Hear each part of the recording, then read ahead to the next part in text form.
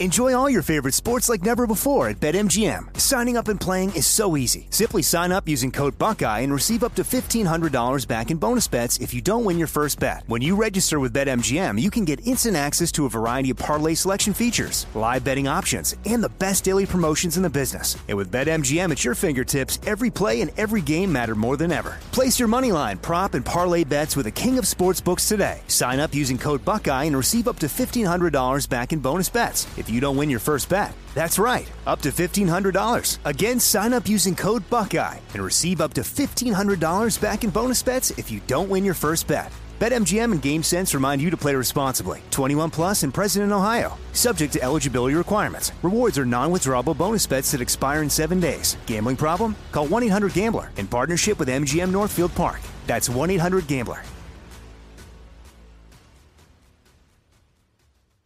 When you drive a vehicle so reliable it's backed by a 10-year, 100,000-mile limited warranty, you stop thinking about what you can't do and start doing what you never thought possible. Visit your local Kia dealer today to see what you're capable of in a vehicle that inspires confidence around every corner.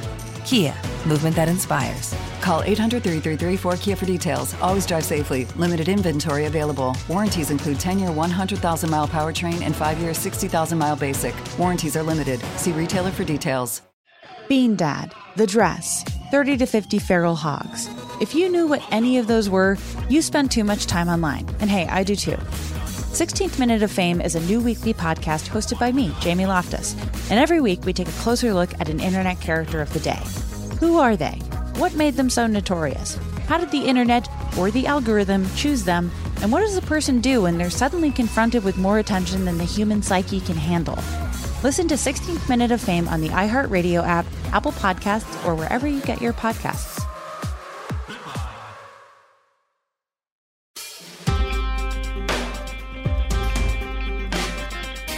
Hey, welcome to It Could Happen Here, a podcast about things falling apart. And today it's kind of going to be a conversation about is shit falling apart? Are we all about to be devoured by a rogue AI? Is your job about to be devoured by a rogue AI? These are the questions that we're going to, talk around and about and stuff today. And with us today is Noah John Siracusa, a math professor at Bentley University. Noah, welcome to the show. Thanks for having me. And I'm reaching out, or we're talking right now because there's an article that was put up in the New York Times on March 24th, 2023, titled, "You Can Have the Blue Pill or the Red Pill and We're Out of Blue Pills," which is a fun title by Yuval Harari, Tristan Harris, and Asa Raskin. And it's an article that is kind of about the pitfalls and dangers of AI research, of which there definitely are some. I enjoyed your thread on the matter. I thought it was a lucid breakdown of the things the article gets right and the areas in which I think they're a bit fear-mongery. So yeah, I think that's probably a good place to start, unless you wanted to start by just kind of generally talking about where you kind of are on AI and what you kind of think the technology is advancing towards right now. Yeah, I mean, I think I can probably answer both those questions in the same, because part of why I enjoyed writing that thread dissecting the article is I just had the strangest feeling reading it that I agreed with it so much in principle and yet somehow objected it to so much in detail.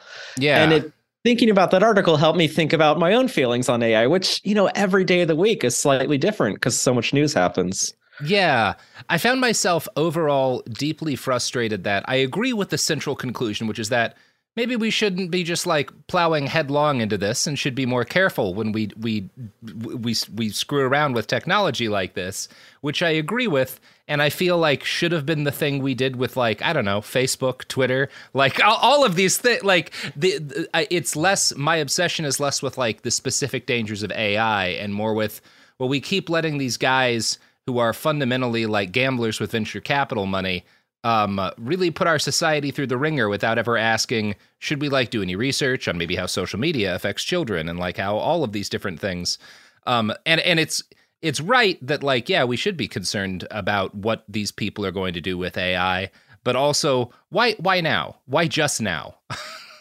Yeah, and that raises a really good point, which is what's different now versus what we've been experiencing with social media. And just to give your listeners some context, One of the three authors on this New York Times article is famous for writing this book, Sapiens. That's a sweeping history of humanity. Yeah. And the other two are actually most famous for the Netflix documentary, The Social Dilemma.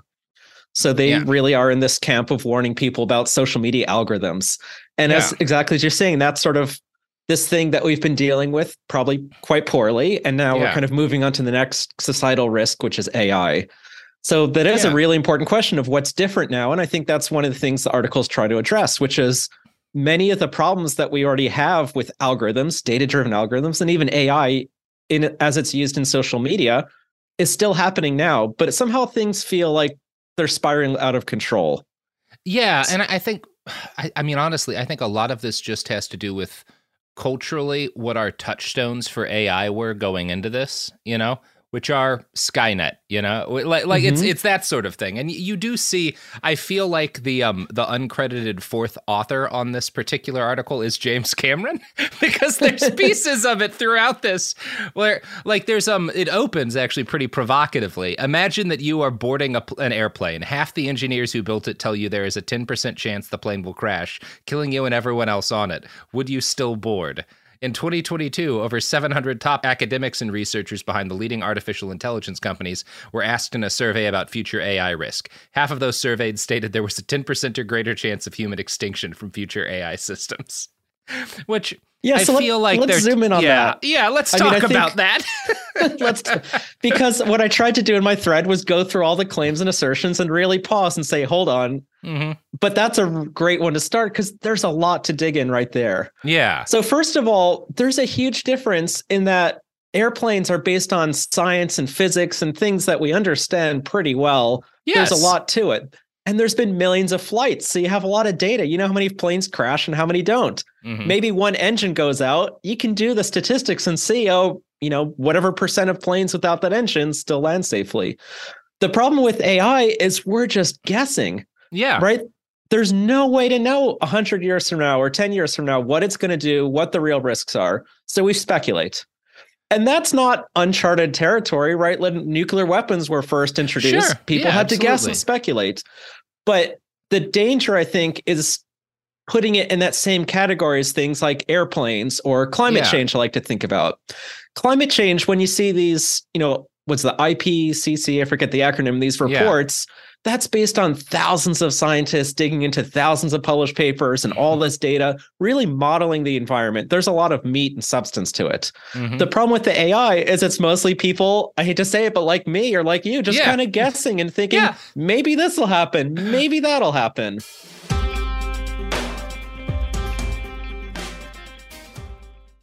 Enjoy all your favorite sports like never before at BetMGM. Signing up and playing is so easy. Simply sign up using code Buckeye and receive up to $1,500 back in bonus bets if you don't win your first bet. When you register with BetMGM, you can get instant access to a variety of parlay selection features, live betting options, and the best daily promotions in the business. And with BetMGM at your fingertips, every play and every game matter more than ever. Place your moneyline, prop, and parlay bets with the king of sportsbooks today. Sign up using code Buckeye and receive up to $1,500 back in bonus bets if you don't win your first bet. That's right, up to $1,500. Again, sign up using code Buckeye and receive up to $1,500 back in bonus bets if you don't win your first bet. BetMGM and GameSense remind you to play responsibly. 21 plus and present in Ohio. Subject to eligibility requirements. Rewards are non-withdrawable bonus bets that expire in 7 days. Gambling problem? Call 1-800-GAMBLER in partnership with MGM Northfield Park. That's 1-800-GAMBLER. When you drive a vehicle so reliable it's backed by a 10-year, 100,000-mile limited warranty, you stop thinking about what you can't do and start doing what you never thought possible. Visit your local Kia dealer today to see what you're capable of in a vehicle that inspires confidence around every corner. Kia, movement that inspires. Call 800-333-4KIA for details. Always drive safely. Limited inventory available. Warranties include 10-year, 100,000-mile powertrain and 5-year, 60,000-mile basic. Warranties are limited. See retailer for details. Bean Dad, The Dress, 30 to 50 Feral Hogs. If you knew what any of those were, you spend too much time online. And hey, I do too. 16th Minute of Fame is a new weekly podcast hosted by me, Jamie Loftus, where every week I take a closer look at an internet character of the day. Who were they? What made them so notorious? Why did the internet choose them? And what does a person do when they're suddenly confronted with more attention than the human psyche can handle? I'll be talking to internet historians, experts, and yes, the main characters themselves to get a fuller picture. Because I think that even outside individual experiences, a character of the day tells us something about how the internet worked at that time, and how the attention economy developed into the freaky three-headed dragon it is today. Together, we probably won't be able to properly log out, but we can take a walk down scary internet memory lane and see one day a little more clearly. Listen to 16th Minute of Fame on the iHeartRadio app, Apple Podcasts, or wherever you get your podcasts.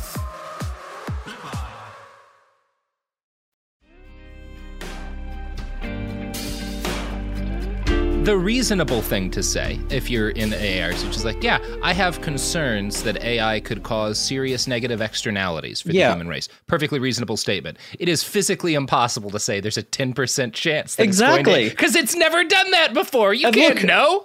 I'm a math professor, and I'm the first to say numbers don't have some intrinsic meaning, right? If I just say something has maybe a 15%, I'm just making it up. I'm pulling it out of my ass. Yeah, that doesn't make it true. So it's a general pet peeve I have of sort of giving a false sense of precision by using numbers that you don't really know where they came from, or they're just made up. So that's one issue, is these numbers are made up, and asking 1,000 people to make up numbers isn't necessarily any better than asking one or two. Then if the number's made up, it's made up. So that's one issue. Yeah, I also do think, and I'm not I saw someone make a note, I think it was Ben Collins, who writes for NBC, on Twitter, made a note that, like, well, the fact that all of these statements about, like, how dangerous they are about human extinction are coming out of people in the AI industry has started to kind of feel like marketing. That's right. Yeah, exactly. There's a little bit of buzz marketing going on here. And I think you mentioned social media, and the authors of this article mentioned social media, and we have to look to the past, right, to understand the future. I think that's the only way to do it. So what was one of the biggest scandals in social media was Cambridge Analytica. And as we probably remember, this was this data privacy scandal where a bunch of data was collected from Facebook users that shouldn't have been. People didn't realize that their data was being collected. They didn't approve it. And it was used for this election company, or this political company that was trying to profile people and influence campaigns towards Donald Trump, towards Brexit. So this was a huge scandal, and Facebook was fined $5 billion or something, very justifiably. But I would say what it was, in retrospect, was a data privacy issue. People's personal data was leaked when it shouldn't have been. The problem was there was so much fear and fear mongering over it that people felt this data was used by these sort of algorithmic mind lasers to kind of know us in such great detail and trick us into voting for Donald Trump and targeting us. And the jury's still kind of out, but most of the evidence looks like Cambridge Analytica, it wasn't that effective. They just couldn't do it. And it turns out you can know a lot about a person, a lot about their data, and it's really hard to influence them, to change them. So what happened, I think, was there was a lot of alarm spread, rightly so, about the tech companies. They have too much power, too much data. They know too much about us, and this horrible thing happened. The problem was a lot of the alarmism then actually reinforced this aura of power, of godlike power that the tech companies have. People criticizing them actually gave them more potency than they deserved. And then suddenly Google and Facebook and all, they had it wasn't sudden, but it kind of built it up.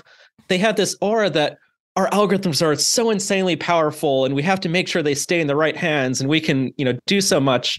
And that's unfortunately what I see happening now a lot. And that is kind of the setting for critiquing this article. I absolutely agree that this stuff is risky AI. I absolutely agree that we could go down a dangerous path.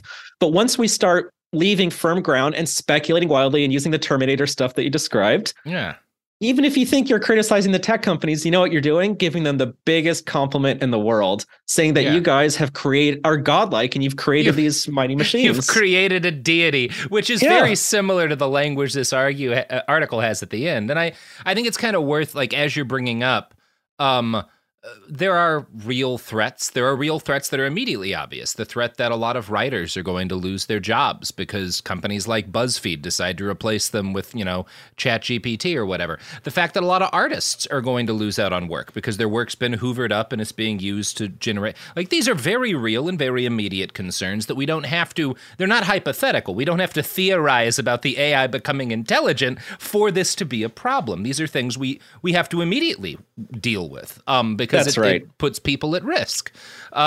It's the same thing with there's a lot that gets talked about with Cambridge Analytica, with kind of like the different Russian disinformation efforts. But when I think about the stuff that was happening in the same period that worries me more, one of the things that occurred is because there was so much money to be made if you could get certain things to go viral on YouTube, companies that used tools that weren't wildly dissimilar from some of these basically generated CGI videos based on kind of random terms that they knew were likely to trick the algorithm into trending. And God knows how many children were parked in front of these very unhinged videos for hours at a time that they would start watching some normal kid musical video or something, and then they're watching the disembodied head of Krusty the Clown bounce around while some sort of nonsense song gets sung. And it's well, what is that actually going to do with kids? We don't know. That's unsettling, though. It is deeply unsettling. Yeah. And that's the kind of thing, and I'm sure there will be, obviously, one of the things that this article is not wrong about is that if we kind of leap forward into this technology with the kind of abandon that we're used to giving the tech company, there will be unforeseen externalities that we can't predict right now that will be very concerning. I just don't think it's Skynet. Yeah. And that's what was so challenging, not just with that article, but with, I think, the movement we're having, is I do agree very much in spirit. I agree with the recommendations. We need to slow down. We need to be more judicious and cautious. We need to really consider these.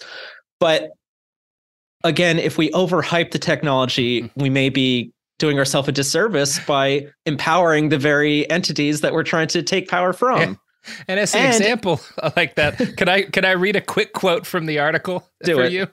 AI's new mastery of language means it can now hack and manipulate the operating system of civilization. By gaining mastery of language, AI is seizing the master key to civilization, from bank vaults to holy sepulchers. That's right. And that is funny, and you're right to laugh. Yeah. But let's actually zoom in a second. And I think this is such a tempting trap that AI is super intelligent in some respects, right? Yeah. It's done amazing at chess, amazing at Jeopardy, amazing at various things. ChatGPT is amazing at these conversations. So what happens is it's so tempting to think AI just equals super smart. And because it can do those things, and now look, it can converse, that it must be this super intelligent conversational entity. Yeah. And it's really good at, taking text that's on the web that it's already looked at and kind of spinning it around and processing. It can come up with poems in weird forms, but that doesn't mean it is super intelligent in all respects. For instance, one of the main issues is to hack civilization, to manipulate us with language. It has to kind of know what impact its words have on us. And it doesn't really have that. It just has a little conversation and text box, and I can give it a thumbs up or thumbs down. So the only data that it's collecting for me when it talks to me, any of these chatbots, is did I like the response or not?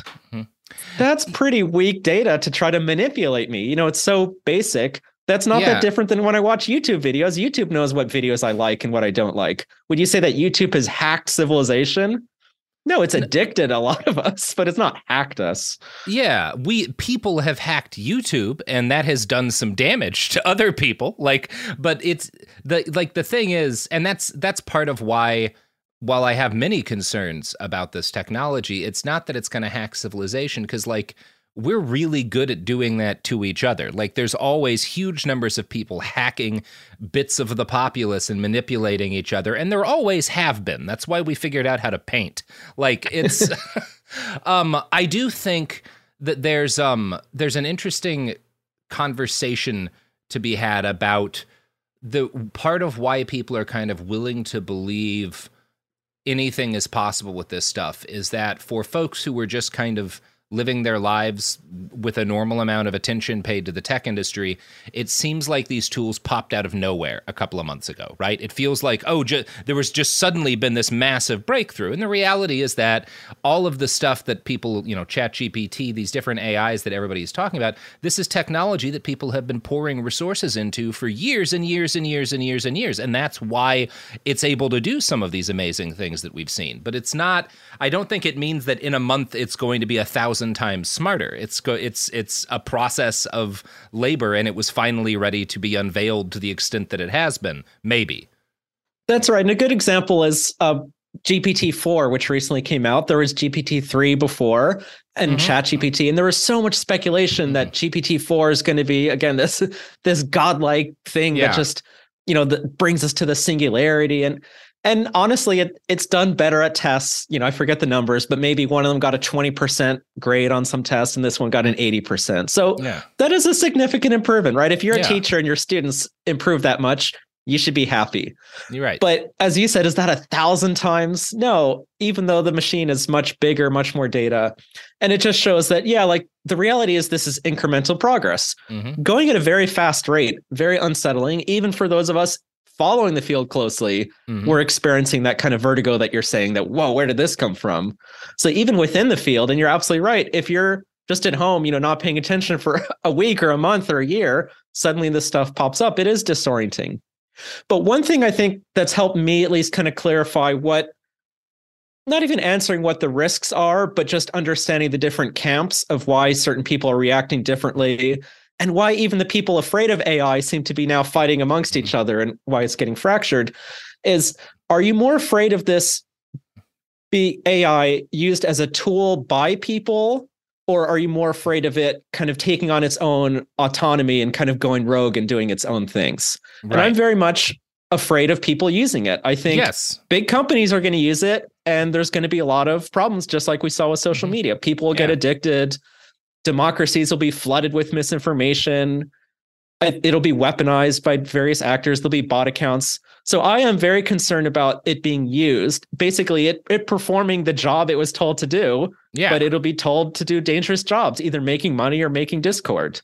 There's another group of people that are more worried about the AI somehow deciding on its own to do things, to take over. And that's where, I can't rule it out, but that's where I kind of am skeptical. Let's focus on how people are using it for now, for the foreseeable future. I don't think we need to worry yet, at least, about the AI somehow having a life of its own and stabbing us in the back and enslaving us, because there's just so much that can go wrong before we even get to that point. Yeah, and it's not that's exactly like, it's a threat triage kind of thing, where is it theoretically possible that one day human beings could create an artificial intelligence that is capable of having its own agency that is malicious? Yeah, sure, I guess. Maybe. Right. But man, there's a lot of us that are very malicious right now that are actively trying to harm other people at scale. I'm concerned about how they will use AI to do that. And I think botnets are a really good example. One of the things that this newest generation of AI tools allows is more realistic and intelligent bots than I think have been accessible at scale before. And that's a very real concern. I will say, when I kind of war game this back and forth with myself, one thing that is oddly comforting is the shared commons that we all inhabit of ontological truth is already so shattered that there's only so much damage, I feel like, adding additional bots and additional disinformation can really do. One thought on that, though, because I've been digging into that too, or I've been trying to ponder how I feel about that, because a lot of this I don't know. I'm trying to make it up as I go. I do think if you go back to 2016, earlier versions of the internet, before leading up to Donald Trump's election, I think there was a lot of Wild West to Google, to social media, to all these things, right? Fake news was just piling up to the top of Google search results. That election was so monumental and such a seismic shockwave through tech that fake news and misinformation might have played a role, that they really had to do something. And I think some companies are more effective than others. I think Google put a lot of effort into making sure authoritative sources rise to the top. So what that means is when now you go online and you Google for medical information, the top results you get are WebMD or some official CDC or government thing. They're pretty decent, reliable. It's not to say there isn't all that crap on the internet, but Google's done a pretty good job of having the good stuff float to the top. And that's the information that people see.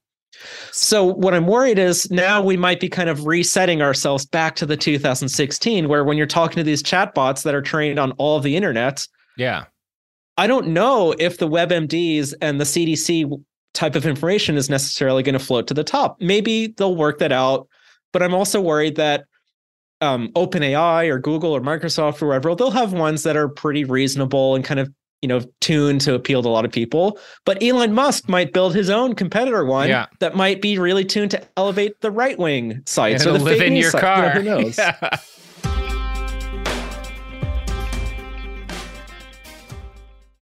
Enjoy all your favorite sports like never before at BetMGM. Signing up and playing is so easy. Simply sign up using code Buckeye and receive up to $1,500 back in bonus bets if you don't win your first bet. When you register with BetMGM, you can get instant access to a variety of parlay selection features, live betting options, and the best daily promotions in the business. And with BetMGM at your fingertips, every play and every game matter more than ever. Place your moneyline, prop, and parlay bets with the king of sportsbooks today. Sign up using code Buckeye and receive up to $1,500 back in bonus bets if you don't win your first bet. That's right, up to $1,500. Again, sign up using code Buckeye and receive up to $1,500 back in bonus bets if you don't win your first bet. BetMGM and GameSense remind you to play responsibly. 21 plus and present in Ohio. Subject to eligibility requirements. Rewards are non-withdrawable bonus bets that expire in 7 days. Gambling problem? Call 1-800-GAMBLER in partnership with MGM Northfield Park. That's 1-800-GAMBLER. When you drive a vehicle so reliable it's backed by a 10-year, 100,000-mile limited warranty, you stop thinking about what you can't do and start doing what you never thought possible. Visit your local Kia dealer today to see what you're capable of in a vehicle that inspires confidence around every corner.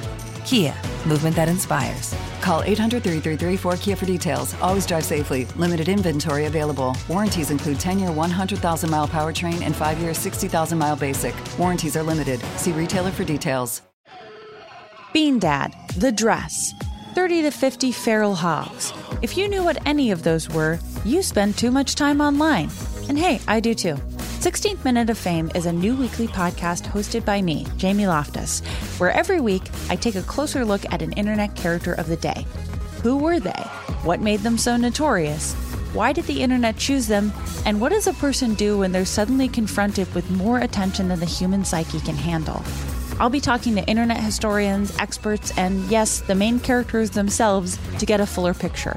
Because I think that even outside individual experiences, a character of the day tells us something about how the internet worked at that time and how the attention economy developed into the freaky three-headed dragon it is today. Together, we probably won't be able to properly log out, but we can take a walk down scary internet memory lane and see one day a little more clearly. Listen to 16th Minute of Fame on the iHeartRadio app, Apple Podcasts, or wherever you get your podcasts.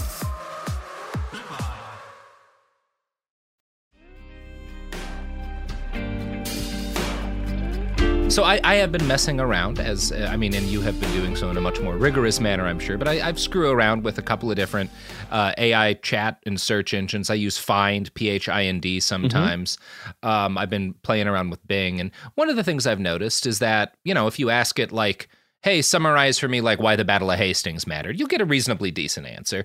But if I ask it like, I don't know, specific questions about myself, I noticed at first when I did it, I would get some really weirdly like colloquial vernacular from it explaining things, and I realized it was just pulling answers directly that fans had asked about me on the subreddit that this show has. Oh, interesting. And so when I think about like ways in which to game the system, well, you make a bunch of bots, you have them post questions and answers that are, supportive of this specific product line or whatever on a subreddit, and hope that it gets picked, like scanned by an AI, and that becomes part of its like answer for, what happens if, I can't stop itching or whatever. I don't know. Like, but I like, obviously you can see using them ways in which these can and will be gamed to some extent. It's always kind of a Red Queen sort of situation where you have to disinformation, people fighting disinfo. You're always running as fast as you can just to stay in place.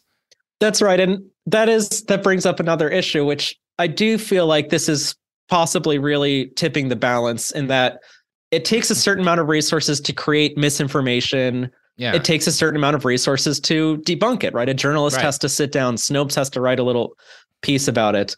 And the problem is with this AI, it's suddenly just dropping the price of creation down to essentially zero. Anyone can create essentially a limitless supply of quasi information that may or may not be true. But the problem is the price of journalism, of debunking, also going down? Maybe by 50%, right? Maybe it takes you half as much time to write an article. It's not going to zero. No. So that's the balance, is creating stuff has gotten a lot cheaper. Detecting, debunking, doing proper journalism has gotten a little bit cheaper. So I'm worried that journalists are already stretched thin, and this is going to be that attention. By far my biggest concern, because it's not just this. That's obviously a significant factor in it. There will be more disinformation. There will not be more journalists, in part because I think AI is going to take jobs from particularly low-level. It's not going to replace, prize-winning columnists at the New York Times. It's not going to replace guys like me who have a very long and established, career of doing the specific thing that we do. But I think back to when I got started as a journalist, as a writer. It was as a tech blogger, and I had an X number of articles that I had to get out per day. And obviously, my boss was essentially trusting that with that many articles, I'd have a few that did well on Google, and that brings in traffic, and that brought in money. And there's a degree to which you're just kind of doing SEO shit. But it's also, I conducted my first interviews for that job. I went to trade shows for the first time. I did my first on-the-ground journalism for that job. It taught me how to write quickly and in a polished nature. And I was not writing anything that was crucial to the development of humankind, but it made me into the kind of person who was later able to write things that were read by people all over the world and that had an influence on people. And I worry about the brain drain, not just among journalists, but among writers and among artists, people who do illustrations and stuff. Eventually musicians, at least some kinds of musicians, will probably also run up against this, where the stuff that it was easy for kind of people breaking in to get a little bit of work that would hone their skills and allow them to, live doing the thing that they're interested in is going to disappear. And more of the stuff that we kind of casually low-level consume, not our high art, not our favorite movies, not our favorite books, but the stuff that we encounter when we stumble upon a web page or in a commercial or whatever, will be increasingly made by AIs, and that AI will be pulling from an increasingly narrow set of things that humans made, because less humans will get that entry-level work. And there's something concerning there. That is something that worries me about the future of just creativity. Yeah, and I think, 2 points. One is just to kind of be devil's advocate a little bit, because I do sympathize, and I think you're right. But a little bit devil's advocate is it might be on the flip side of the coin that there's people that feel like they have artistic imagination and desires, but lack the technical ability. And suddenly they can paint, so to speak, by using these AI image generators. Maybe someone has some form of dyslexia, or their English is a second language, or even, native speaker without any of these issues, obstructions, but just finds the writing process difficult. And maybe AI enables them to be a writer, to contribute. So I could see, there's going to be the pros and the negatives, and I don't know how the balance is. But I think you're right. Thinking from a profession, that's sort of like a passion project view. From a professional view, I do see the profession narrowing. Journalists are expected to work twice as quickly because they're all using chatbots, there's probably going to be half as many of them, right? Yep. That's the economics. But this brings up a bigger issue, which is I do think what you're hitting on is there are these long-term risks that maybe AI is going to fuel this rebellion of robots and this, maybe. But again, we have a social, political, economic world we live in. And I just think let's really focus on the issues we have now. That's not discounting the future. It's not like let's burn a bunch of carbon emitting fuels because who cares about climate change? That's our grandkids' problems. Yeah. This is different. It's like, let's think about the jobs, the world. Another way to put this is if we mess up our economy and mess up our democracy by people losing jobs and mass protests and losing trust in the government, and there's just an erosion of truth, we're not going to be able to handle climate change or any of these big AI, the singularity type of risks. So what I feel like is let's focus on what keeps our economy and our sanity and our humanity. Let's keep this fabric of society together now so that we're more equipped in the future to handle all the risks, AI and otherwise. But this goes back to what you're saying, which is these are real issues in the short term. And if we don't address them, if we get distracted by the long term, we're not going to be ready to address the long term. Yeah. Even if we think about it now, we'll be so distracted and so dismayed. Yeah. So I think we have to be practical here. I agree. And I am also, I think that's a valid point that you make about the fact that while these are tools that will reduce options for some people, they're also tools that create options that can be used for the creation of art, of culture. I do think some people I know have brought up Photoshop when I talk about my concerns with AI and are like, there were a lot of, people, draftsmen and whatnot, who were concerned when Photoshop hit because it was a threat to some of the things that they did for money. And Photoshop effectively has created whole forms of art that didn't exist or didn't exist in the same fashion before it did as a tool, and tools like it.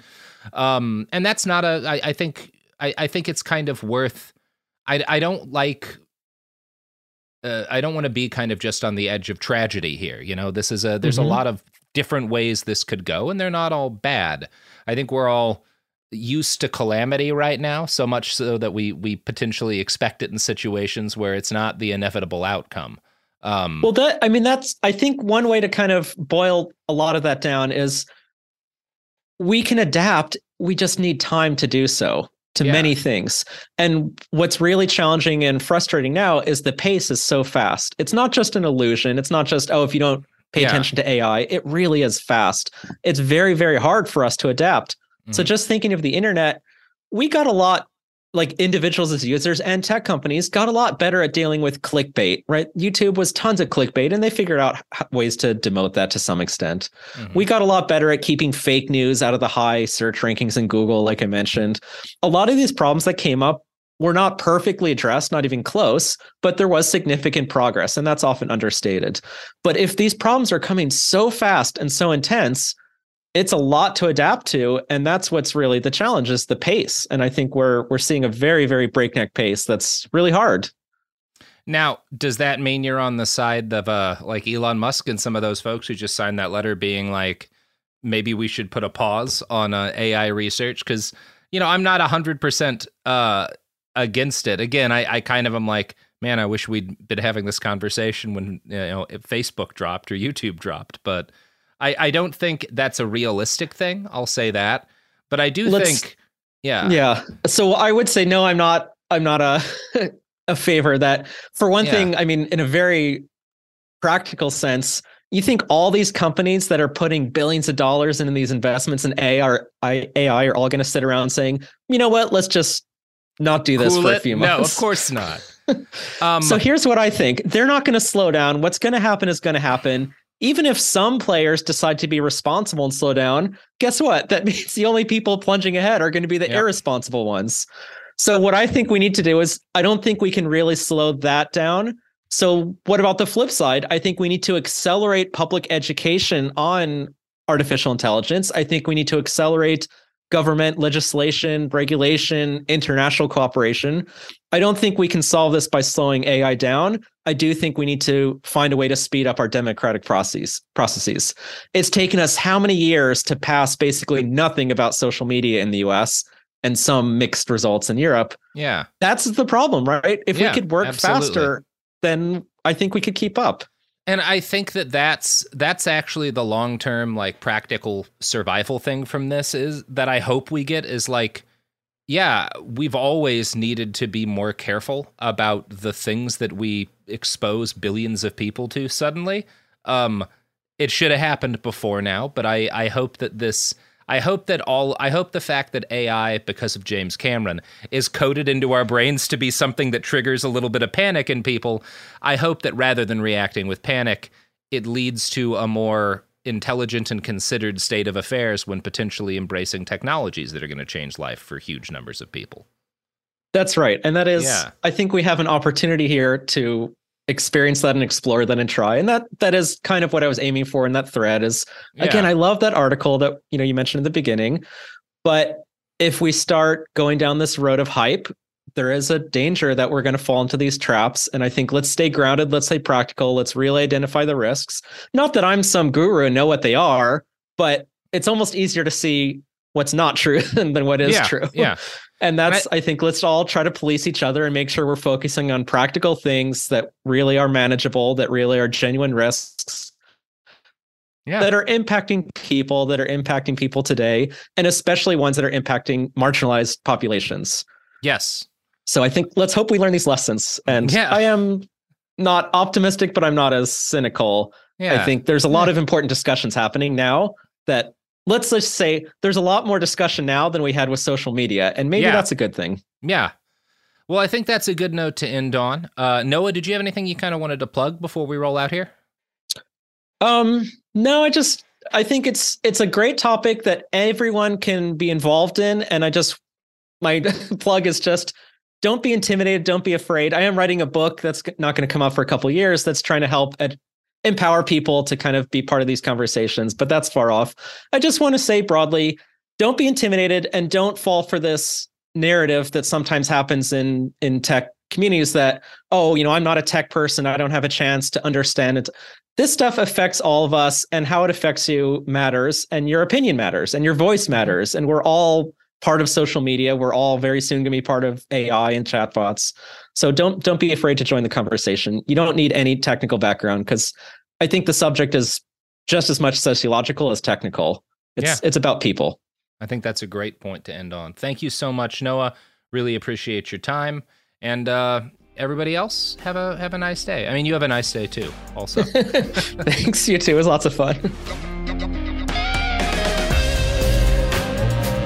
It Could Happen Here is a production of Cool Zone Media. For more podcasts from Cool Zone Media, visit our website, coolzonemedia.com, or check us out on the iHeartRadio app, Apple Podcasts, or wherever you listen to podcasts. You can find sources for It Could Happen Here updated monthly at coolzonemedia.com/sources. Thanks for listening. When you drive a vehicle so reliable it's backed by a 10-year, 100,000-mile limited warranty, you stop thinking about what you can't do and start doing what you never thought possible. Visit your local Kia dealer today to see what you're capable of in a vehicle that inspires confidence around every corner. Kia, movement that inspires. Call 800-333-4KIA for details. Always drive safely. Limited inventory available. Warranties include 10-year, 100,000-mile powertrain and 5-year, 60,000-mile basic. Warranties are limited. See retailer for details. Bean Dad, The Dress, 30 to 50 Feral Hogs. If you knew what any of those were, you spend too much time online. And hey, I do too. 16th Minute of Fame is a new weekly podcast hosted by me, Jamie Loftus. And every week we take a closer look at an internet character of the day. Who are they? What made them so notorious? How did the internet or the algorithm choose them? And what does a person do when they're suddenly confronted with more attention than the human psyche can handle? Listen to 16th Minute of Fame on the iHeartRadio app, Apple Podcasts, or wherever you get your podcasts. The Big Take from Bloomberg News brings you what's shaping the world's economies with the smartest and best-informed business reporters around the world. We cover the stories behind what's moving money and markets, and help you understand what's happening, what it means, and why it matters every afternoon. I'm Sarah Holder. I'm Saleha Mohsin. And I'm David Gura. Listen to The Big Take on the iHeartRadio app, Apple Podcasts, or wherever you get your podcasts.